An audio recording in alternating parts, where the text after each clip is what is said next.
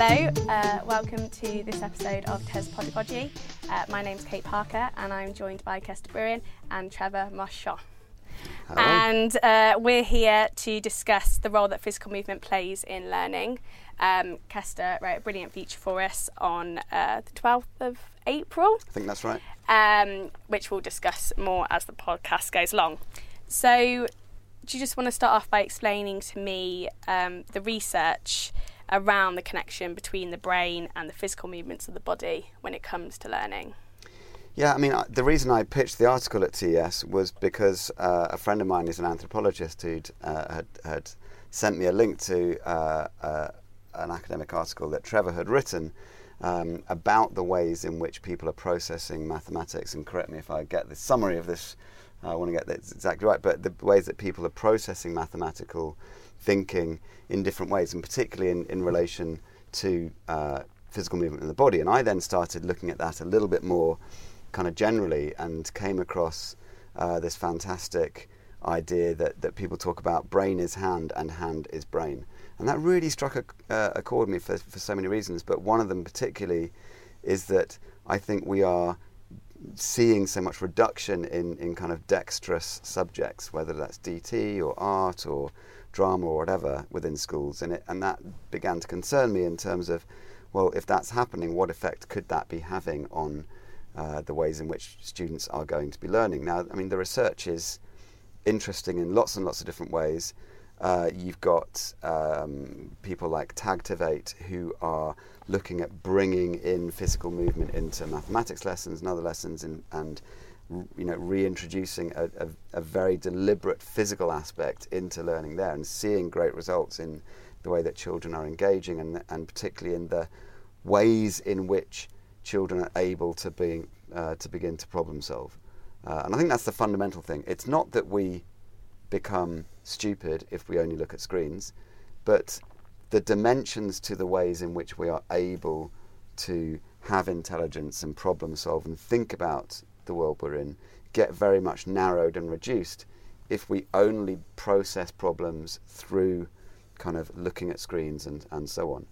And that so much at learning, as Trevor's work explores, is kind of almost like an internalized, body-focused processing that doesn't really sit on a kind of screen interaction. So that was the kind of background to it. Trevor, do you want to talk a little bit more about the piece that brought me to this? I think it's probably interesting to go back a few steps too and talk about perhaps the parts of the brain that are engaged when we are acting, but not only when we're acting, when we're watching others acting. When you perform something, when you perform a bodily task, if you do a somersault or you concentrate on walking a straight line, there are a number of different regions in the brain that are stimulated. But one that's working very hard in all of this is the motor centers of cognition. And what brain scans have recently been able to show is that not only are those motor parts of the brain being fired when the performer is engaged in the task, but also the person watching them perform something is also understanding their movement, not simply in vision or conceptually at some kind of a thought level, what is it that they're doing, but in fact we simulate it and we understand a movement by almost reenacting the motor centers of our brain fire and kind of tell us what it's like what it feels like to do that. And a lot of the basic skills that we learn from childhood onwards, physical skills, we watch through watching and learning. And the watching part isn't about kind of just visually processing, but it's taking in that visual information and making it meaningful in a motor way. Yeah. And that's the real basis of it, that the body is continually learning how to do things. And in learning how to do things, we better understand how the world works, how things are put together. How do we solve problems? So the body as the beginning is absolutely crucial. So one of the bits of research I was drawing on in the piece was a thesis called Thinking Through Drawing, which was actually by an architect, and I learned earlier that Trevor began his work in architecture as well, where the author says, contrary to the common belief that the vast capabilities of the hands are a result of the evolutionary development of human brain capacity, a more accurate belief would be that the evolution of the human brain is a result of the evolution of the hand. And that kind of suddenly makes sense when you think that when you have small children, what you do is you sit them down in front of little bricks, and it's these kind of fine motor skills that are actually growing the brain, and then this kind of symbiosis of fine motor skills and physical movement that enlarges the brain and gets the brain sparking in all these different interesting ways, and that then allows us to kind of grow and learn in those particular dimensions.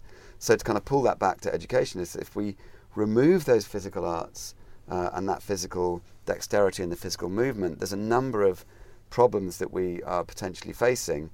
And in my own subject in mathematics, you might think, what? What possibly could there be any point in having physical movement in mathematics? But what I see, to go back to the idea that Trevor was talking about in terms of acting, is that students actually reenact the ways in which they solved problems. And it's almost like they are performing stories again that help them to remember how to solve that particular problem. Whether it's a particular dance that they kind of do, when they're remembering how to add fractions, or whether it's a way of remembering gradients, whatever. But there is so much more of the body involved in remembering and recalling and putting back together the ways in which we solve problems, that it's not just this kind of very abstract, cognitive, sterile processing thing. And the risk is, of course, is that we really lose that.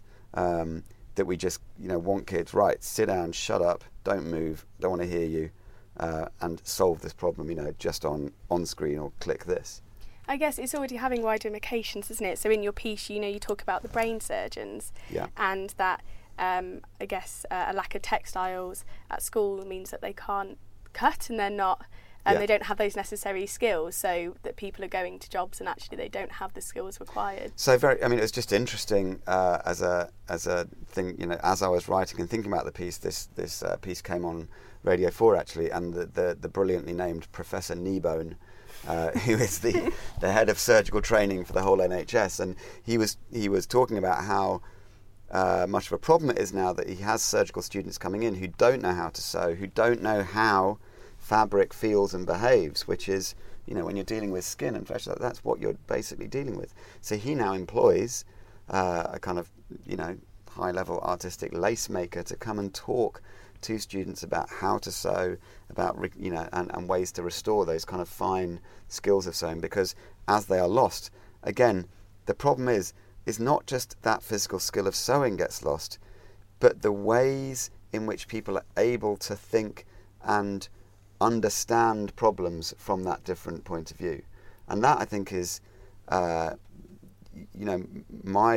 kind of biggest passion here, is that we are going to end up reducing and narrowing the ways in which people can approach problems, because they don't have that broad bodily skill to bring to situations. Would you agree with that, Trevor? Yes, and I think I would branch it out to kind of another field that I know. This is in the field of building.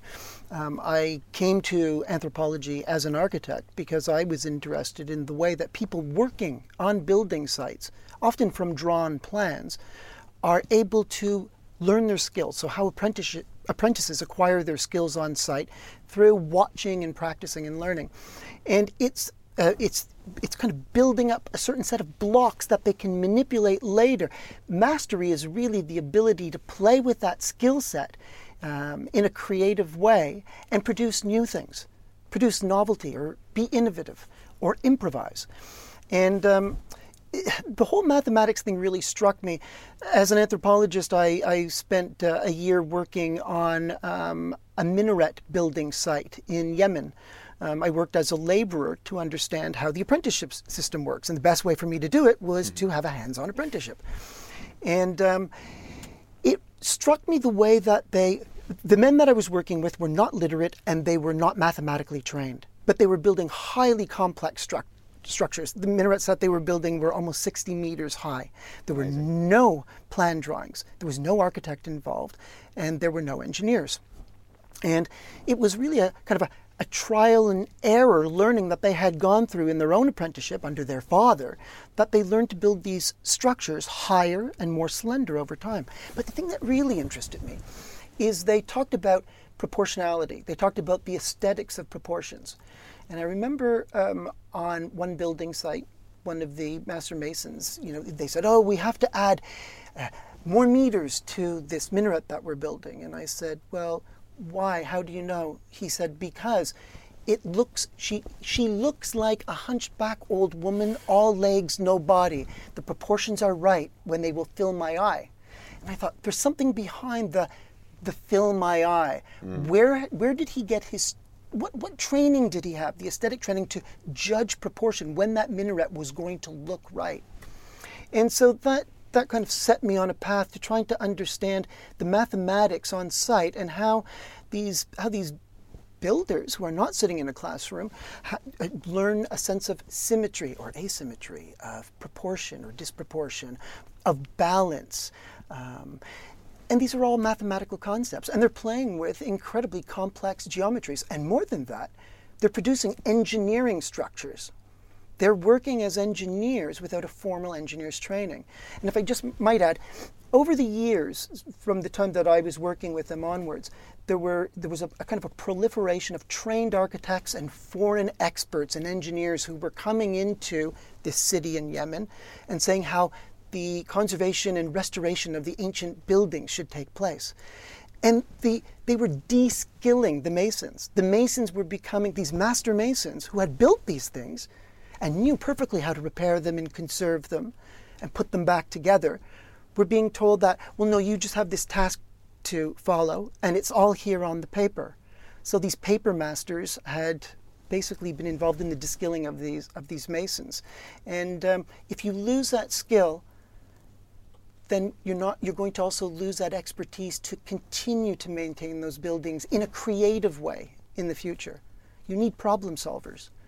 So the kind of link back into secondary education, which is where I'm at, and one of the stories I tell in the article is that I spoke to our head of art, who said that he is facing a problem when he will set up a still life, on a table in the art room and ask our students to draw it. Many of them will say, "Can I take a photograph of it and draw from that?"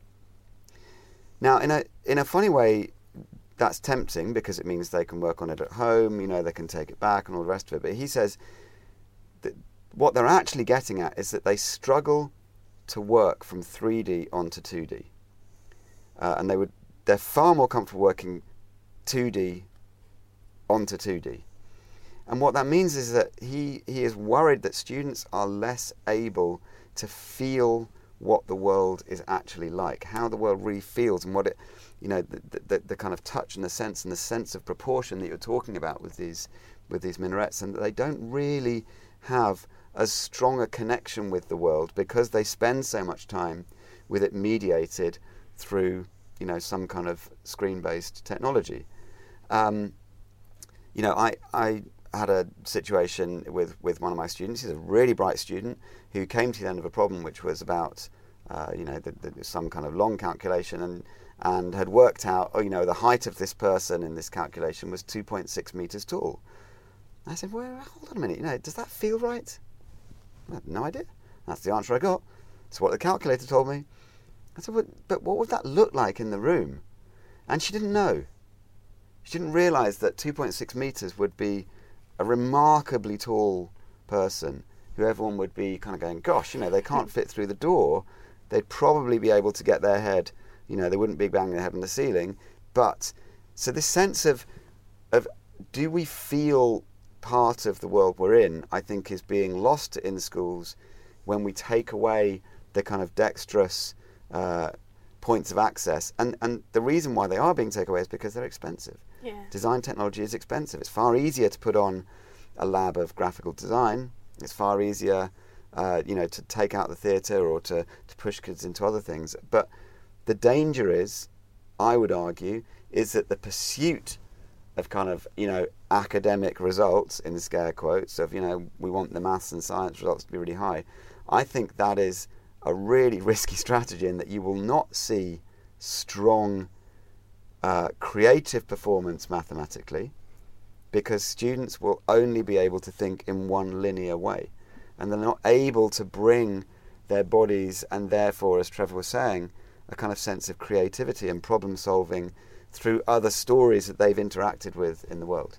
It's scary as well, isn't it? Because you think, with the rise of AI, machines are going to be able to do so much for us, that actually what we really need to be skilled in is creativity, innovation, all those things that do require, like you said, having a broad sense of the world around you. Yeah. And you think that's exactly actually what our children should be Absolutely. trained in, because machines will be able to do all the linear thinking. So I was giving a talk just Can I just build on what you said, just to Sure. because I think it would fit in well with what you were suggesting. I mean, I think that there really is an argument that when children or adults are sensually engaged in Yes. making things, they are mathematically engaged in the world. And the nice thing about making and keeping the making of things as part of a school curriculum is that it allows individuals to develop their own strategies to solving problems. Yeah.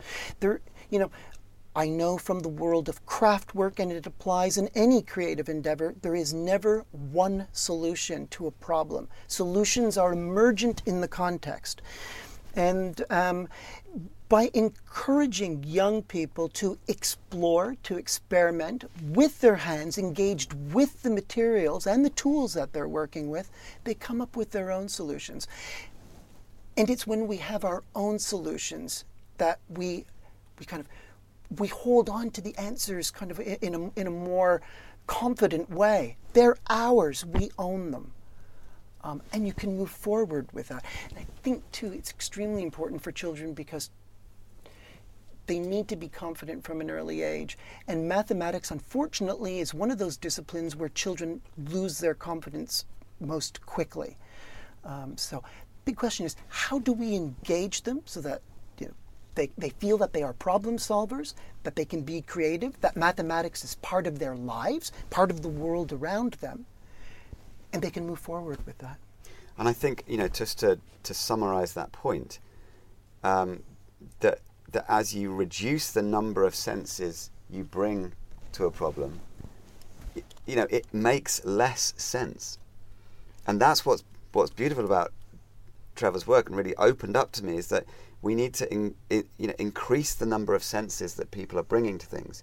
Why? Because obviously that enriches the kinds of memory structures that we're then able to bring to things, and that when we're then working towards recall or working on a particular problem, it's almost like we're drawing on more stories, and we have more stories and examples of things like, hey, remember when I did this or when I did that? We have more experiences and more sense of how this might actually emerge. And I'm absolutely sure that Andrew Wiles, the famous mathematician who solved Fermat's last theorem, he was very much about that he would go for walks, he would do this, he would do other things to try to create an environment within which thoughts and solutions could emerge.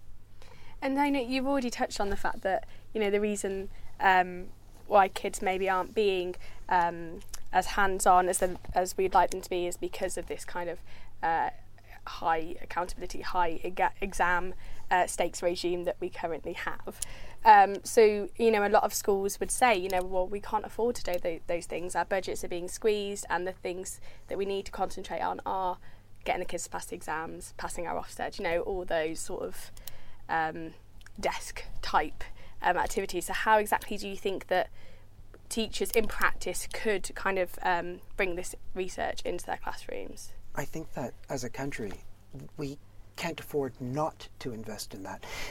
Britain has prided itself for a very long time on its ability to be creative. Things are made elsewhere, but we come up with the designs. We come up with the solutions to the problems and the challenges. And if we want the next generation to continue in that vein, so that Britain remains kind of a leading force in innovation, innovative industry, then I think we need to make that investment.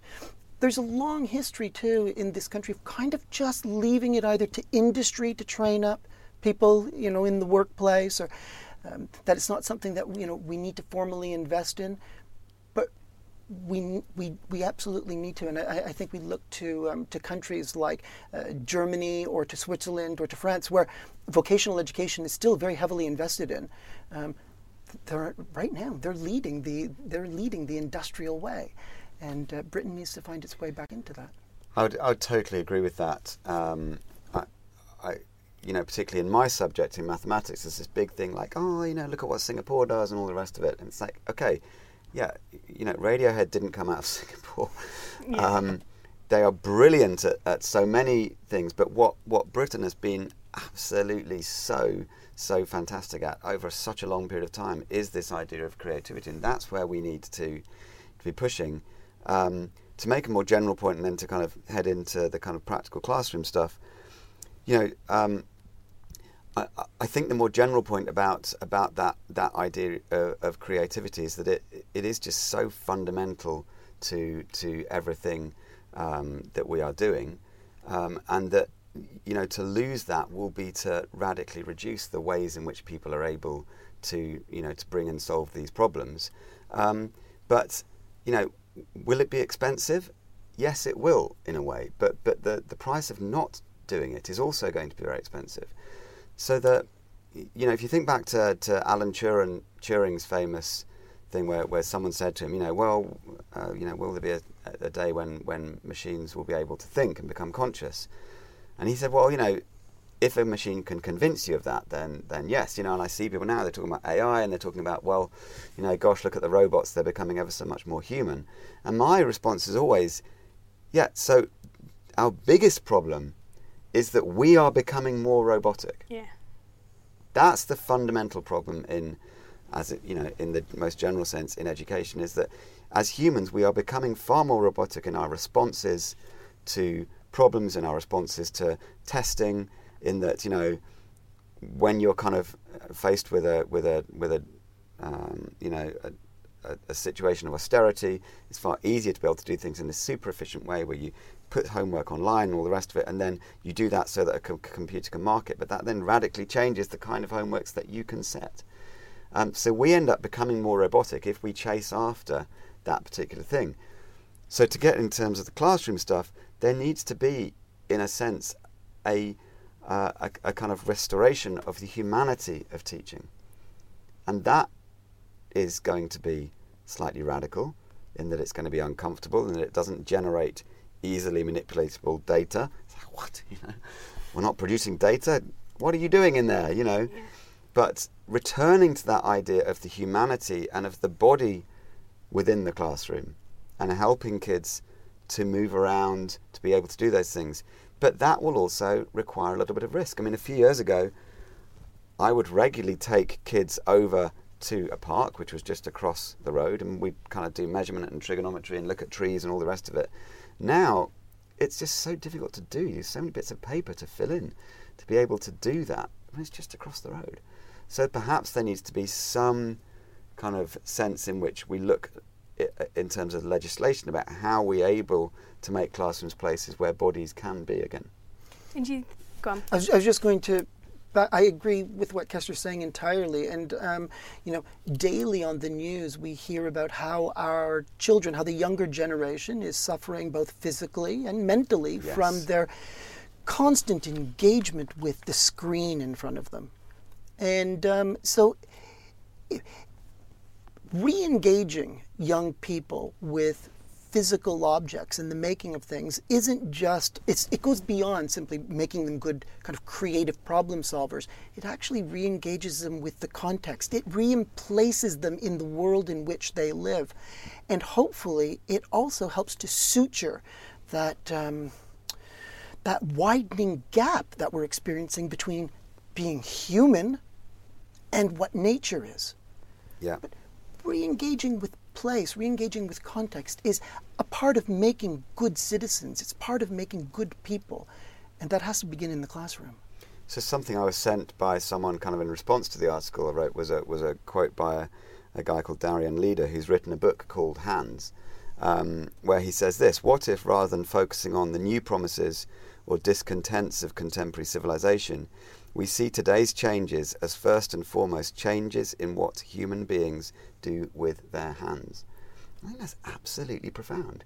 If you could track, in a kind of some way, what is it that people have been doing with their hands over the last 100 years? It's been this huge change that we're now hands together, just interacting in very, very small ways rather than in larger ways. And that, if we take the kind of basis of brain is hand and hand is brain, is going to change the ways in which children's brains are developing and functioning. We need to be really careful about that. So, the question is, can a progressive government, in the world that we're in, afford not to be helping schools to allow students to be physically engaged as well? And to reiterate Trevor's point, which I think is, this is the very hook that drew me from his work to writing this article, that when people are engaged in their senses, they are engaged mathematically. They are that one and the same thing, which is such an important thing for us to grasp. I think in order to do that as well, what Kessler's suggesting is there are two really big hurdles that I see. One is the very popular perception, kind of, from top down to the household, is that doing things on paper, doing paperwork, doing kind of conceptual thinking is at the apex of everything. That's where you want to be. Working with your hands is, for the kids that didn't quite make it in the school classroom. And we need to change that. We need to broaden our understanding of what knowledge is and what intelligence is. And that there are many ways to be intelligent in the world. And until we're able to kind of establish a new value system, we're going to struggle to get that hands-on learning kind of squarely into the curriculum and have respect for it.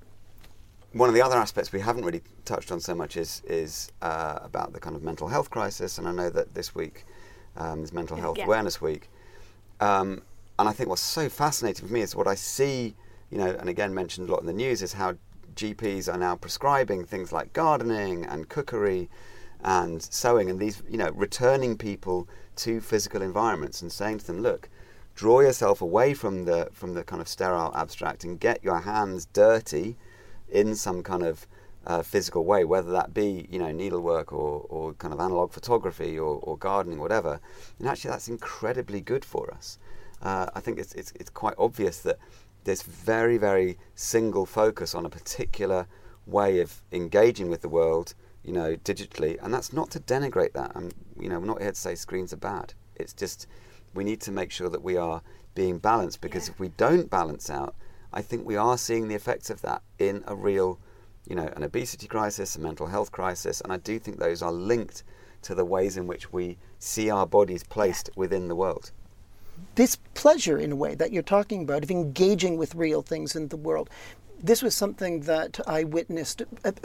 Another long piece of field work that I did was training up as a furniture maker in the East End of London at the Building Crafts College. And the majority of the men and women that had joined the fine woodwork course were in fact what I called career changers. They were people that had worked as researchers at the BBC. Some of them had been in real estate. They had been in all walks of life. Many of them had degrees in higher education. And they found themselves at a certain point in their careers completely frustrated. They were no longer engaged with the things that they had gone into their profession for. And they found themselves increasingly distanced from what they wanted to do by the administration, by the bureaucratic tasks. And so a lot of them wanted to kind of find themselves again, find kind of a way of being authentic to themselves by working in projects where they started with the materials, perhaps even sourcing the materials, so in that case the timber, by understanding the tools that they were using, by designing with purpose and function what it was they were going to make, seeing every stage through, and then those who were aspiring to continue as carpenters later on, to see that object into the world, to see it to somebody's home where it would be used, where if it's well made, it would even be passed on as an heirloom. And all of that, from choosing the wood to the design, to the making, and constantly problem solving at the bench, they were always mathematically engaged. It was just part and parcel of the. If you would have said to them, what kind of maths are you doing now? They would have looked very puzzled. But in fact, they were solving problems all the time. And the mathematics gave them a chance to find that pleasure, that satisfaction, because they were conquering things. At the end of the day, they could look at something on their workbench and say, I finished that, or I made that. And I think that's the other thing that we really need to somehow try to reevaluate in our society, is the importance of pleasure and satisfaction in the work that we do. Yeah. And that it's not always quantitative in data, but it needs to be qualitative as well. Yeah. We, there's a sense in which, from that kind of philosophical angle, that we shape our tools, and our tools then begin to shape us. And I think that's such an interesting thing for teachers to think about, and for those who want to go a little further in that. So Heidegger's work, The Question Concerning Technology, which is, it's nothing to do with digital tools because it's written in the 1950s, but he's talking about the ways in which tools and technologies actually affect the way that we are. Now, my reading of it is that he says that all technologies do two things. They all perform an act of revelation. That when you pick up a tool, it reveals the world to you in a new way. So whether that's a fine chisel, it allows you to do certain things. Whether that's Google's glasses, they are literally revealing the world to you in a new way. And the example that Heidegger gives is that for someone trained in mining, they see the physical environment in a different way. They're like, whoa, it's revealed to them as a source of minerals. And he says, so okay, all tools do an act of revelation, but they also do another thing. That all tools then inframe you, and that they kind of lock you into only being able to see the world in that way. So, the kind of popular way people talk about this, to the man with a hammer, everything looks like a nail. You're kind of narrowed down into seeing the world in that particular way. Now, of course, the point about that in terms of education and what we're doing within schools is that in order to create interested, creative and broad and balanced and healthy children, what that means is they need to be exposed to multiple tools, because that gives them multiple revelations of the world in different ways. But it also means that they are not then left inframed by only being able to use particular tools to solve particular problems. And for many children, the problem is that they look at a problem and go, well, is there an app for that? Now, wait a minute, is there some other way? Is there some other experience? Is there some other discipline? Is there some other mode of being that could impinge on that in terms of being able to problem solve that in a different way? And we do risk reducing our world down if we don't help students and give them opportunities to use a multiplicity of tools and a multiplicity of senses. And that multiplicity of tools too, becoming conversant with different kinds of tools, also allows the next level of creativity. It allows individuals to in fact repurpose tools and to make tools their own. It's fascinating. I was going through the toolbox of an old carpenter. Their tools had been shaped by them. They've fixed their plane they've adjusted it to work with their body. It's imprinted with their hand. They're worn in certain ways. That tells us something about them as practitioners. So the body and the tool kind of grow together. And to root this back in, as I say, in secondary education, kids are always asking me, oh God, why are we learning simultaneous equations? When am I ever going to use this? And my response is always the same. Look, we are not here to train you into a particular role.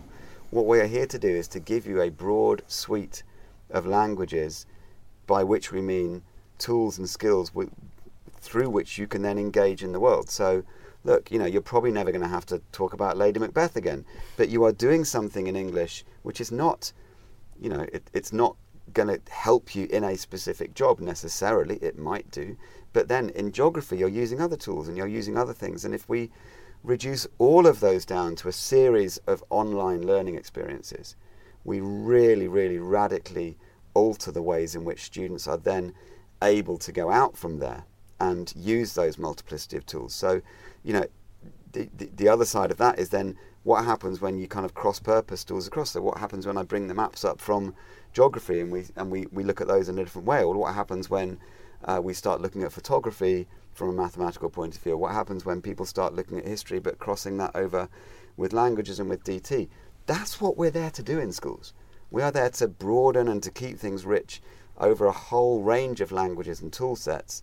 And my worry is that because money is so tight, the risk is that austerity reduces this down to a set of very efficient screen-based modes of learning. And that, I think, in the end, is going to be very costly. Well, let's hope the government listens to this podcast and maybe funds some more vocational education, like you said. That's everything, really, unless there's anything that either of you two think that we haven't covered or that you'd like to add. Just to add, just one thing that I would add to this whole austerity drive.